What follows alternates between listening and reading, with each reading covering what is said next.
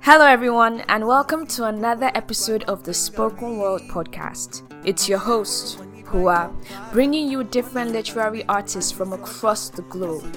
Every episode, we get to talk to poets, writers, authors, award-winning screenwriters. And through these discussions, interactions about their inspiration and their journey, all the experiences that they brought together to create these masterpieces, I've learned that we're really not as different as we like to think that we are.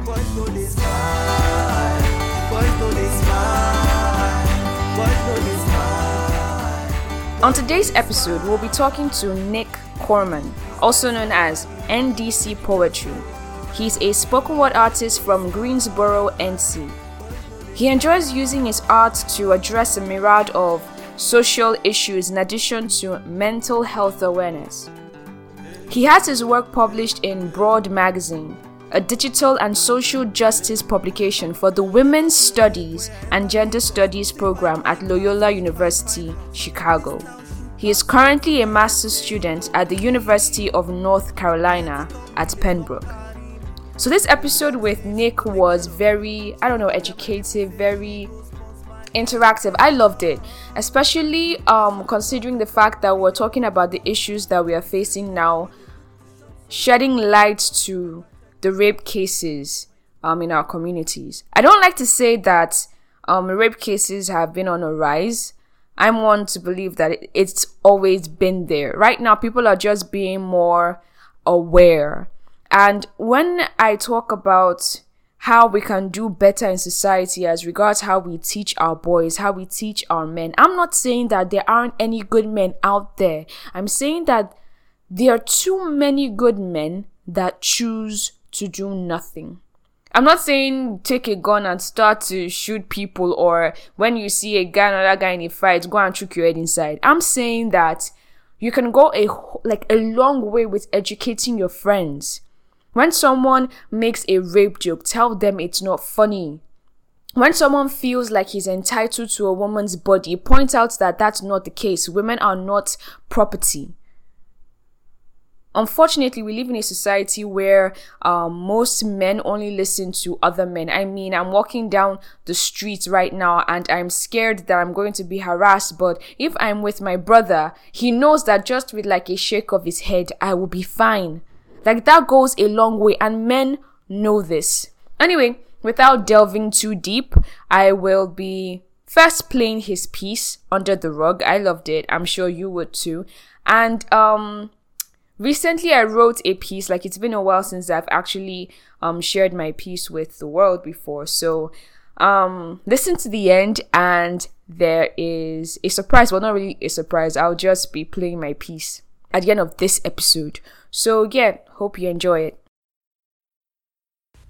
With everything I've seen on the telly regarding surviving R. Kelly, it's clear he represents a greater problem to our community that's uglier than Betty, plus there's complicity on all sides that keeps it on the underbelly. But his case isn't another example of the system trying to discredit a brother that's well respected, but it proves to the world that our young black girls have always been unprotected and to highlight a perverse culture that's constantly been neglected. Because for every Robert Kelly, there's a family member doing the exact same. If it ain't their older cousin Mike, then it's their cool Uncle James. Then they'll try to sugarcoat the abuse and claim they're playing a little game. And it's a damn shame members of the family are well aware. Don't seem to care. But when all that dirt comes out in the wash, no one wants to shoulder any blame.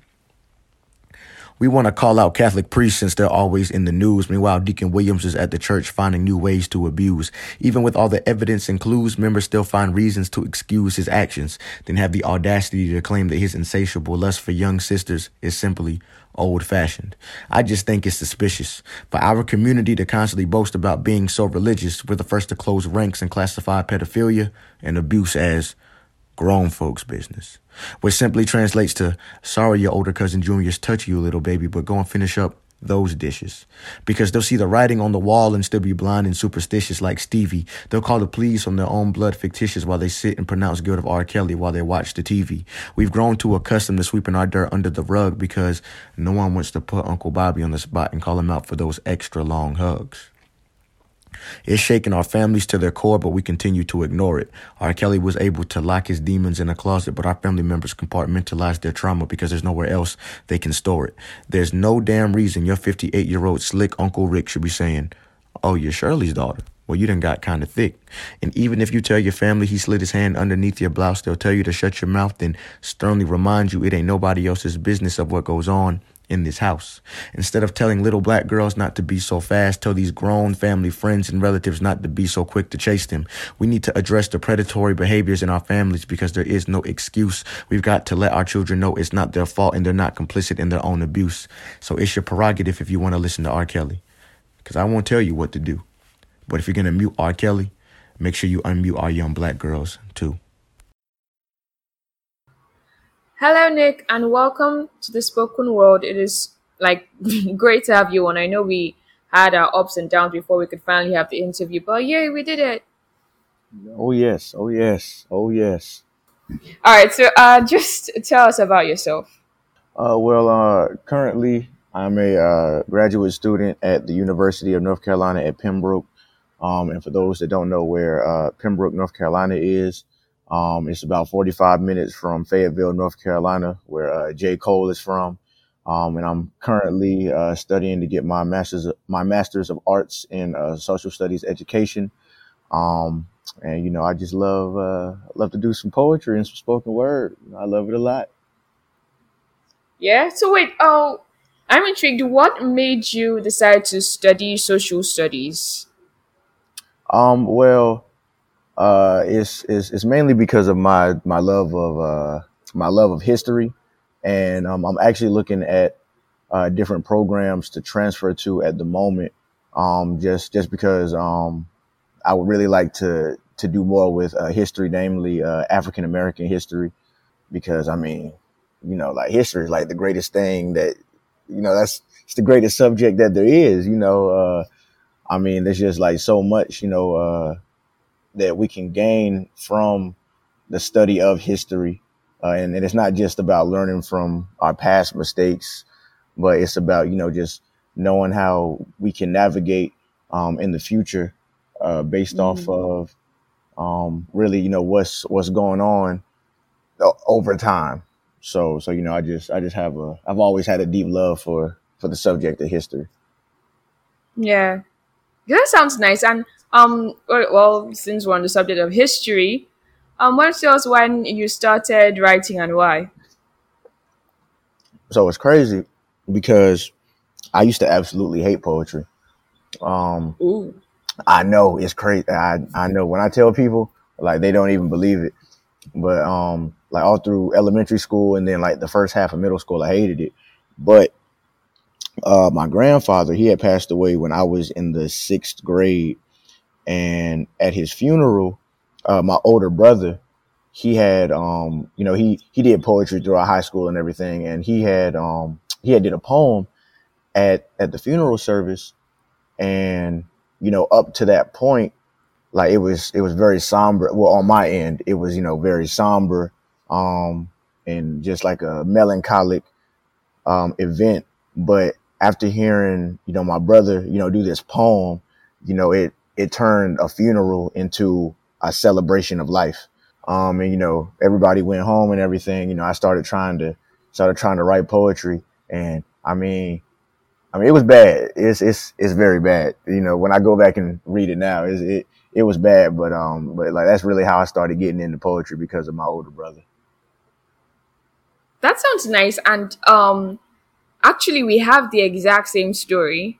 Except I studied chemical engineering at the University of Benin here in Nigeria, and Hmm. I hated poetry for a long time, way past secondary school till I got to the university. And same thing, I went for this play because I had nothing to do in my apartment I was staying at then, and Hmm. my friend came and told me, "Hey, I've got tickets to go see this play." And at first I didn't want to go, but then I was like, what am I doing? And later I was like, there might be some cute boys there. So, okay. So I took the tickets. And then I went to the play. I didn't connect with anybody. Everyone, At first, I was like, okay, I didn't meet anybody, but then this guy got on stage and he performed this piece called Abike, and everybody else, as in everything else that was going on, seemed like a sideshow to what he did, and that was when I was like, yeah, I'm gonna do this. Yeah. Yeah. Then I went home and I still have like my old poem book that has like my name at the front, and they were like awful pieces that I go back there once in a while when I want to cringe and Hmm. stuff. So Exactly. talking about spoken word and pieces, let's come back to your piece, Under the Rug. Honestly, Yes. I loved it. For a lot of reasons, I connected with it a lot. I just felt this passion in the way you spoke about things that are happening, social issues, because I recently have had like a lot of arguments, like a lot of discussions about this. So I heard a lot of R. Kelly in that piece, but I feel like R. Kelly is just. I felt like R. Kelly, as in when I was listening to your poem, I felt like R. Kelly Hmm. was just one of the things that made you bring it up, but it's not like it's what made you realize that this kind of thing has been happening. So let's just start from the basis of the poem. What inspired it? Yeah. So the main thing that really inspired it and pushed the poem was, like the whole surviving R. Kelly series, and Mm, in the poem, I speak about how like this whole thing is, bigger than R. Kelly, because in a lot of black families, um, there's a lot of, R. Kellys that are running rampant in a lot of, families in the black community. And, just watching the series, watching part one and part two of the series, it just showed me like how many different people, like failed, our black girls. I mean, from, like the people that were in R. Kelly's personal camp, um, to like friends, and in some cases even the relatives, just like how that they allowed all of that to go by the wayside, and not to mention the judicial system. um like there were so many different parties at play that like failed these black girls who were being sexually abused and sexually assaulted, that like we have to look at the bigger picture and see that like this isn't just about a famous singer named R. Kelly. This is about black girls and black boys who are being abused in their households, and the family knows about it, and they're saying like don't even worry about it, don't tell nobody, and they're just it's this constant sweeping under the rug, which is why I thought to name the poem that, just because it's like people in the family, like they know what's going on, and in some cases some older relatives would be like, well, make sure the kids ain't with Junior, or with Uncle Micah, something to that effect. It's just like, mm-hmm. why do we need to make sure that the kids aren't around this particular family member? You know what I'm saying? Like, what do you know about their behavior that you're hiding or like not confronting? And the poem was just trying to be that confrontational piece, just to bring it up, so we can actually start having these discussions and doing something about it in our families. Yeah, and this just reminded me of so much because I remember arguing with people that why do we always have to be on the defensive? Why do we keep acting like this is an evil that cannot be avoided? I was Hmm. talking about things that happen, like girls getting drugged at clubs, and people Right. be all like, "Girls, you gotta be careful. Watch your drinks. Don't talk to Exactly. strangers." I'm like, no, no, no. Tell boys to stop drugging Exactly. drinks. Exactly. That's what it comes down to. Because I don't get why we are always on the defensive. I hear stories about, okay, so I saw this guy drug this girl's drink. I walked up to her, I tossed the drink aside by accident. I whispered in her ear. Why are you whispering in her ear? You Like, need to be call talking the to the guy dude that out. did the He drugging. drugged. Exactly. Yeah.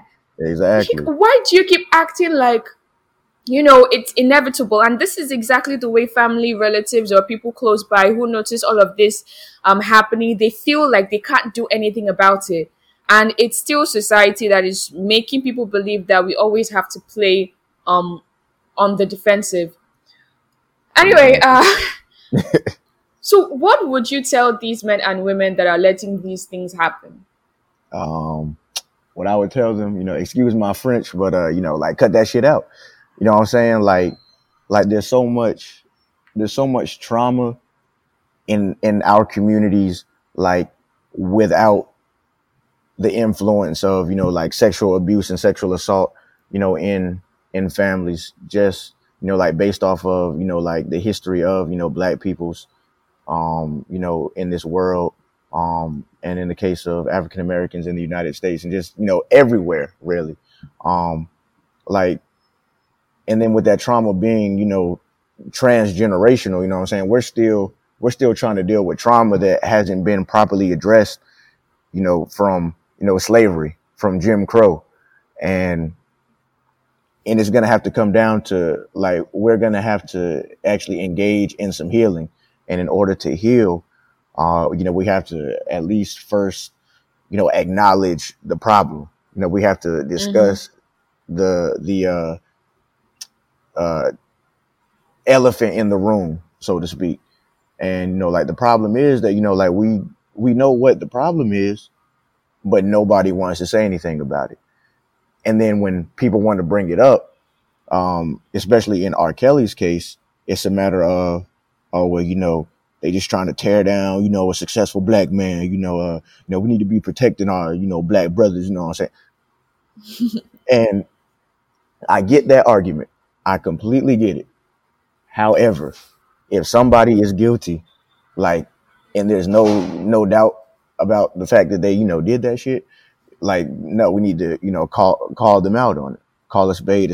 And, we need to stop protecting abusers, even if they are, of a upper echelon, in our own communities, even if, they were, um, like, pillars in the community who, did, so much for us. Um, whether that be, entertainment, music, uh, philanthropic work, like a wrong is a wrong, no matter who does it. So it's going to have to come down to, like us being real and having those tough conversations. It's going to have to stop. Yeah. Now, going, um, moving forward with this movement, and we know that boys get harassed too. Hmm. Do you think men could be doing more with respect to this movement against rape and sexual harassment? Oh, I absolutely do, think that.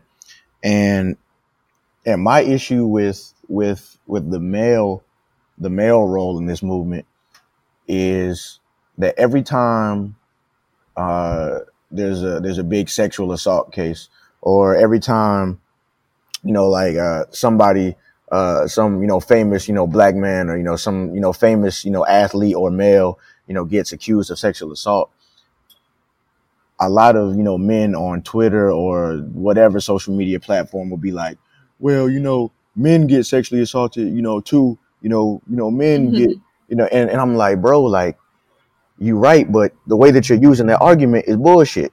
You know what I'm saying? Like, to me, it is the equivalent of when black people get shot by the police, and then white people come in and say, oh, well, black people aren't the only ones who are getting shot by the police. But in the meantime, you're not advocating for them. These white Mm-hmm. people are not advocating for these, white people that do get shot by the police. And these men who are saying that, men get sexually assaulted, they're not advocating for, victims of sexual assault that are male. And then if we look at the case of, like Terry Crews, when, he was going through everything that he was going through with him being a victim of sexual assault, you know, uh, it got very ugly. Like people, like men were just, like bashing him, like calling out, like trying to emasculate him because, Terry Crews is this, like big, strong, man. Like this is the last Mm-hmm. person you would expect to get sexually assaulted. But when it happened, and he was vulnerable and he opened up about it, he got ridiculed.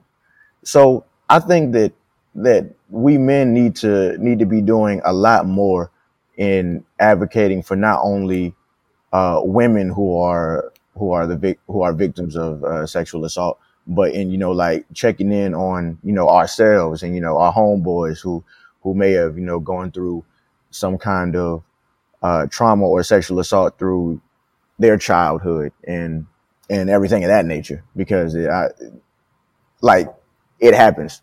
And if women underreport, if we know that women underreport being sexually assaulted, I can we can bet that men, with all of the societal factors that are associated with being a man, um definitely underreported. So it happens, but we just have to learn to be better advocates for ourselves. Yeah. Yeah, that's like, I completely agree.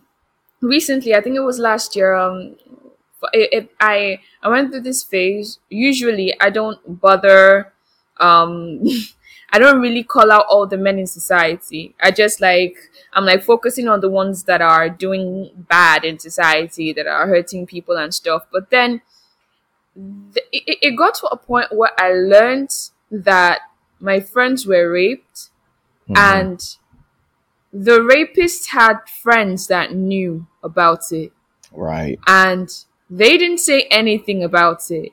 And when we brought it up, like, the some of the men didn't do anything. They didn't do much about it. And that sort of, like, I went through this, I was so angry. I went through this phase where I just felt suspended and I just got pissed at Hmm. everyone. And I was like, I was very angry at the not all men movement, because I thought it was bullshit. Because I was Right. like, you're not fighting for anybody. Men would most likely listen to you, like the other men. And you're not saying anything, except the only time you ever raise your voice is to ridicule the women, or to look for some way to basically counter women who are saying that they're suffering and they are being oppressed. And Right. I was really angry. So I called out on all the men, and I was and I was basically going I was basically hitting at the fact that I don't feel like all men are horrible people, but I feel like the societal construct of men is encouraging the rape culture. Oh, And indeed. men could actually Indeed. stop this and break this. If you know that it is wrong, tell your friends that you suspect are rapists, or try to like stop this rape culture that exists, that make people feel like it's okay, like the men will be men thing. Like, for instance, when I was talking about men or boys drugging girls at parties, you stand up and tell the men to stop drugging them at parties. Exactly. Why do you keep seeing these things happen and not say anything? So that, well, it made me seem like a very angry, bitter person, which in retrospect was true. But Nah, sometimes you just gotta, let it out. Ain't nothing wrong with it. yeah. But how how would you address misogynistic women, though, who probably know that, their children or their child goes through this and choose to turn the blind eye? It's very confusing to me, because I'm like, do they feign ignorance? Is it just conditioning? Like, I really don't know how that plays out. See, that question right there is a doozy. I mean, because like all the things that you said could absolutely be, true on an individual level, and it could be like a mix of all of those things. Um, so I think that my thing with, like women who see the problem but don't really say anything about it, it kind of comes down to, like they're gonna have to find a way to, like deal with that, internally, because there's only so much that, like we can do as far as, advocates, until, like it gets through to somebody else. You know what I'm saying? Like we can plant the seed, because like you can talk to somebody until you're blue in the face. Um, you can hit them with all kinds of, facts, statistics, like tell them, why, it would behoove them to, like speak out about what's going on or to intervene or to, like do something. But at the end of the day, you know, the good Lord gave us free will, and, like people are gonna do what they want to do. And, a lot of times, that's, I truly think that's why we're in the predicament that we're in, because of that, bystander effect. Like people think that if it's not directly affecting them, then, I don't need to get involved. It's none of my business. And that contributes back to the entire, rape culture, sexual assault culture. So, until, we finally get people to understand that, what directs one, what affects one,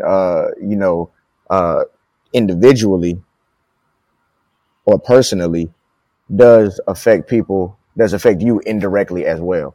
Yeah, because it's always been something of interest to me when I hear or I see women who watch this happen and just choose to turn a blind eye if it's just if they feel like it's a normal thing that should happen. Because I remember there was this time I was talking to someone, and I said, I don't think I've talked to any girl that has not been sexually harassed as a child.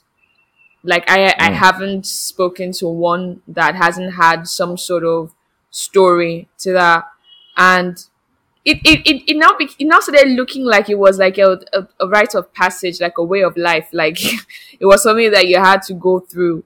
And how we have normalized that in society, I think that's what is scary. And then trying to right. fight that, it makes it seem like we are attacking something that is it's natural of their basically of their human nature or something like that. But anyway, if you were to change one thing, like it just had to be one thing in society, what would that be?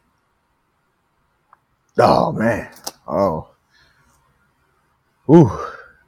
If I could change one thing, if I could change one thing. So if I could change one thing, I would, and I'm gonna take a book. Take a page out of Tupac's book, because like this sounded so like genius to me when I had watched the Tupac Resurrection documentary. But like I would I would make rich people live like poor people and poor people live like rich people, for a week, just so like they could actually like get the sense of like how people are living, in different situations. Because we can see people in the streets, and we can see people in these big fancy mansions, but what I'm saying, like until like walk in that person's shoes, you never really know what it's like. And then I feel like in doing this, this would allow like the rich folks to like really get an understanding of like, dang, like this shit is fucked up. You know what I'm saying? Like like exactly, like how, like the poor and lower middle class are like having to live. And with this whole coronavirus is going around right now, it's really exposing, all the flaws, well, especially in, the United States with, like how everything is. Because I was literally just talking to some of my homeboys earlier about this, but it's like, we don't have, apparently, we didn't have any of the money for, like any test or anything. Somehow we have all these celebrities and all these rich folks getting tested. The entire Utah Jazz basketball team and personnel, that's 58 people. They got tested within a matter of, like 12 to 24 hours. Yet there are still thousands of people throughout the country who didn't have access to these tests. So it's just like having people have to, like literally uh experience something that, others are having to go through. That'll really, put it into perspective. Because I'm in a fraternity, MPHC, Divine Nine, historically Black Greek letter organizations, Phi Beta Sigma, and yearly we do this event called Sleep Out for the Homeless, where we sleep out for at 7 p.m. at night to 7 in the morning, and we do it to raise awareness to the plight of homelessness. We accept donations, toiletries, blankets, clothing, and all that good stuff. So one year when we were doing it, it was like terribly cold outside. Like, I think like it was like 20 degrees outside or something like that. And, I got sick. Like I legitimately got sick, had to sit out for a couple of days. And, just being able to check my own privilege as a matter of, I only had to do this for 12 hours and I don't want to. And, I don't want to do it next year. I mean, I'm going to do it next year, but, I only had to do this for 12 hours. There are people out here who are, living through this. Like, this is a 24/7 lifestyle for them. So, being able to step outside of, your bubble of your, comfortability and, just really, like I said, I can't emphasize it enough, just putting yourself in, literally putting yourself in somebody else's shoes and, into their situation. I would really like to see that happen. I would like to see how Donald Trump would act if he had to, sit on the side of the freeway or something and, ask for change or something. I would love that. All right. All right. All right. Thank you so much. This was a really great conversation that we had. Really. It's funny how we teach girls little to nothing about sex. I once thought a box of condoms was candy. It's funny how it's okay to make jokes about women's bodies so loudly as they walk past on the streets, chanting 17, 18, 19, It's funny how we always remember to tell the girls, make sure those boys don't see your pants, but never think to teach the boys how to keep it in their pants.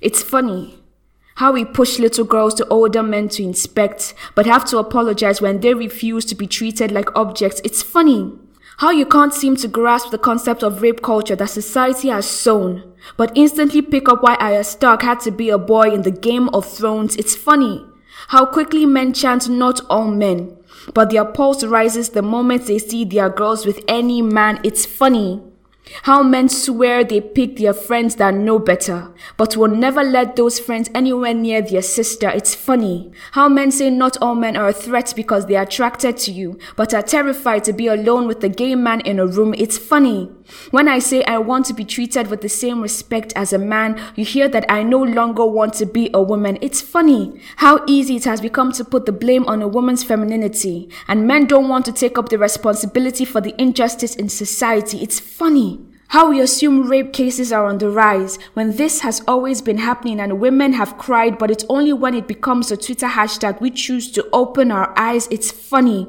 how unfair the world has been to women. Don't stay out late. Watch your drinks when you're out on a date. Do not provoke that man when he tries to check you, or you will end up another statistic of rape. You see, to survive as a woman, you do not protect yourself from some men. You build up walls against all men. Tell me, man, why are you so protective of your daughters being with other men?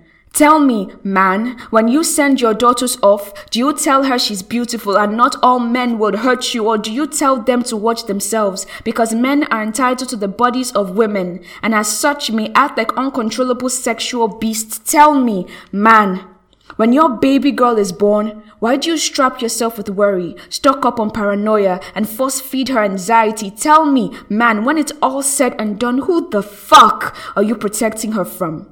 It's funny. After society has succeeded in keeping women on their toes, you still make rape jokes. They still make rape jokes. People still laugh at rape jokes. It is not funny. Rape is not funny.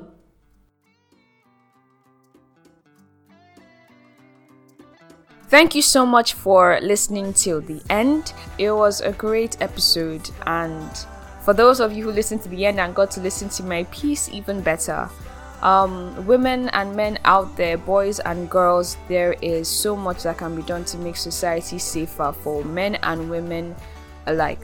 So please stay safe. Things are still crazy right now. Try your best to stay sane, and we do our best to stay productive. Yeah, subscribe to the show, leave reviews, ratings, guys. We need those.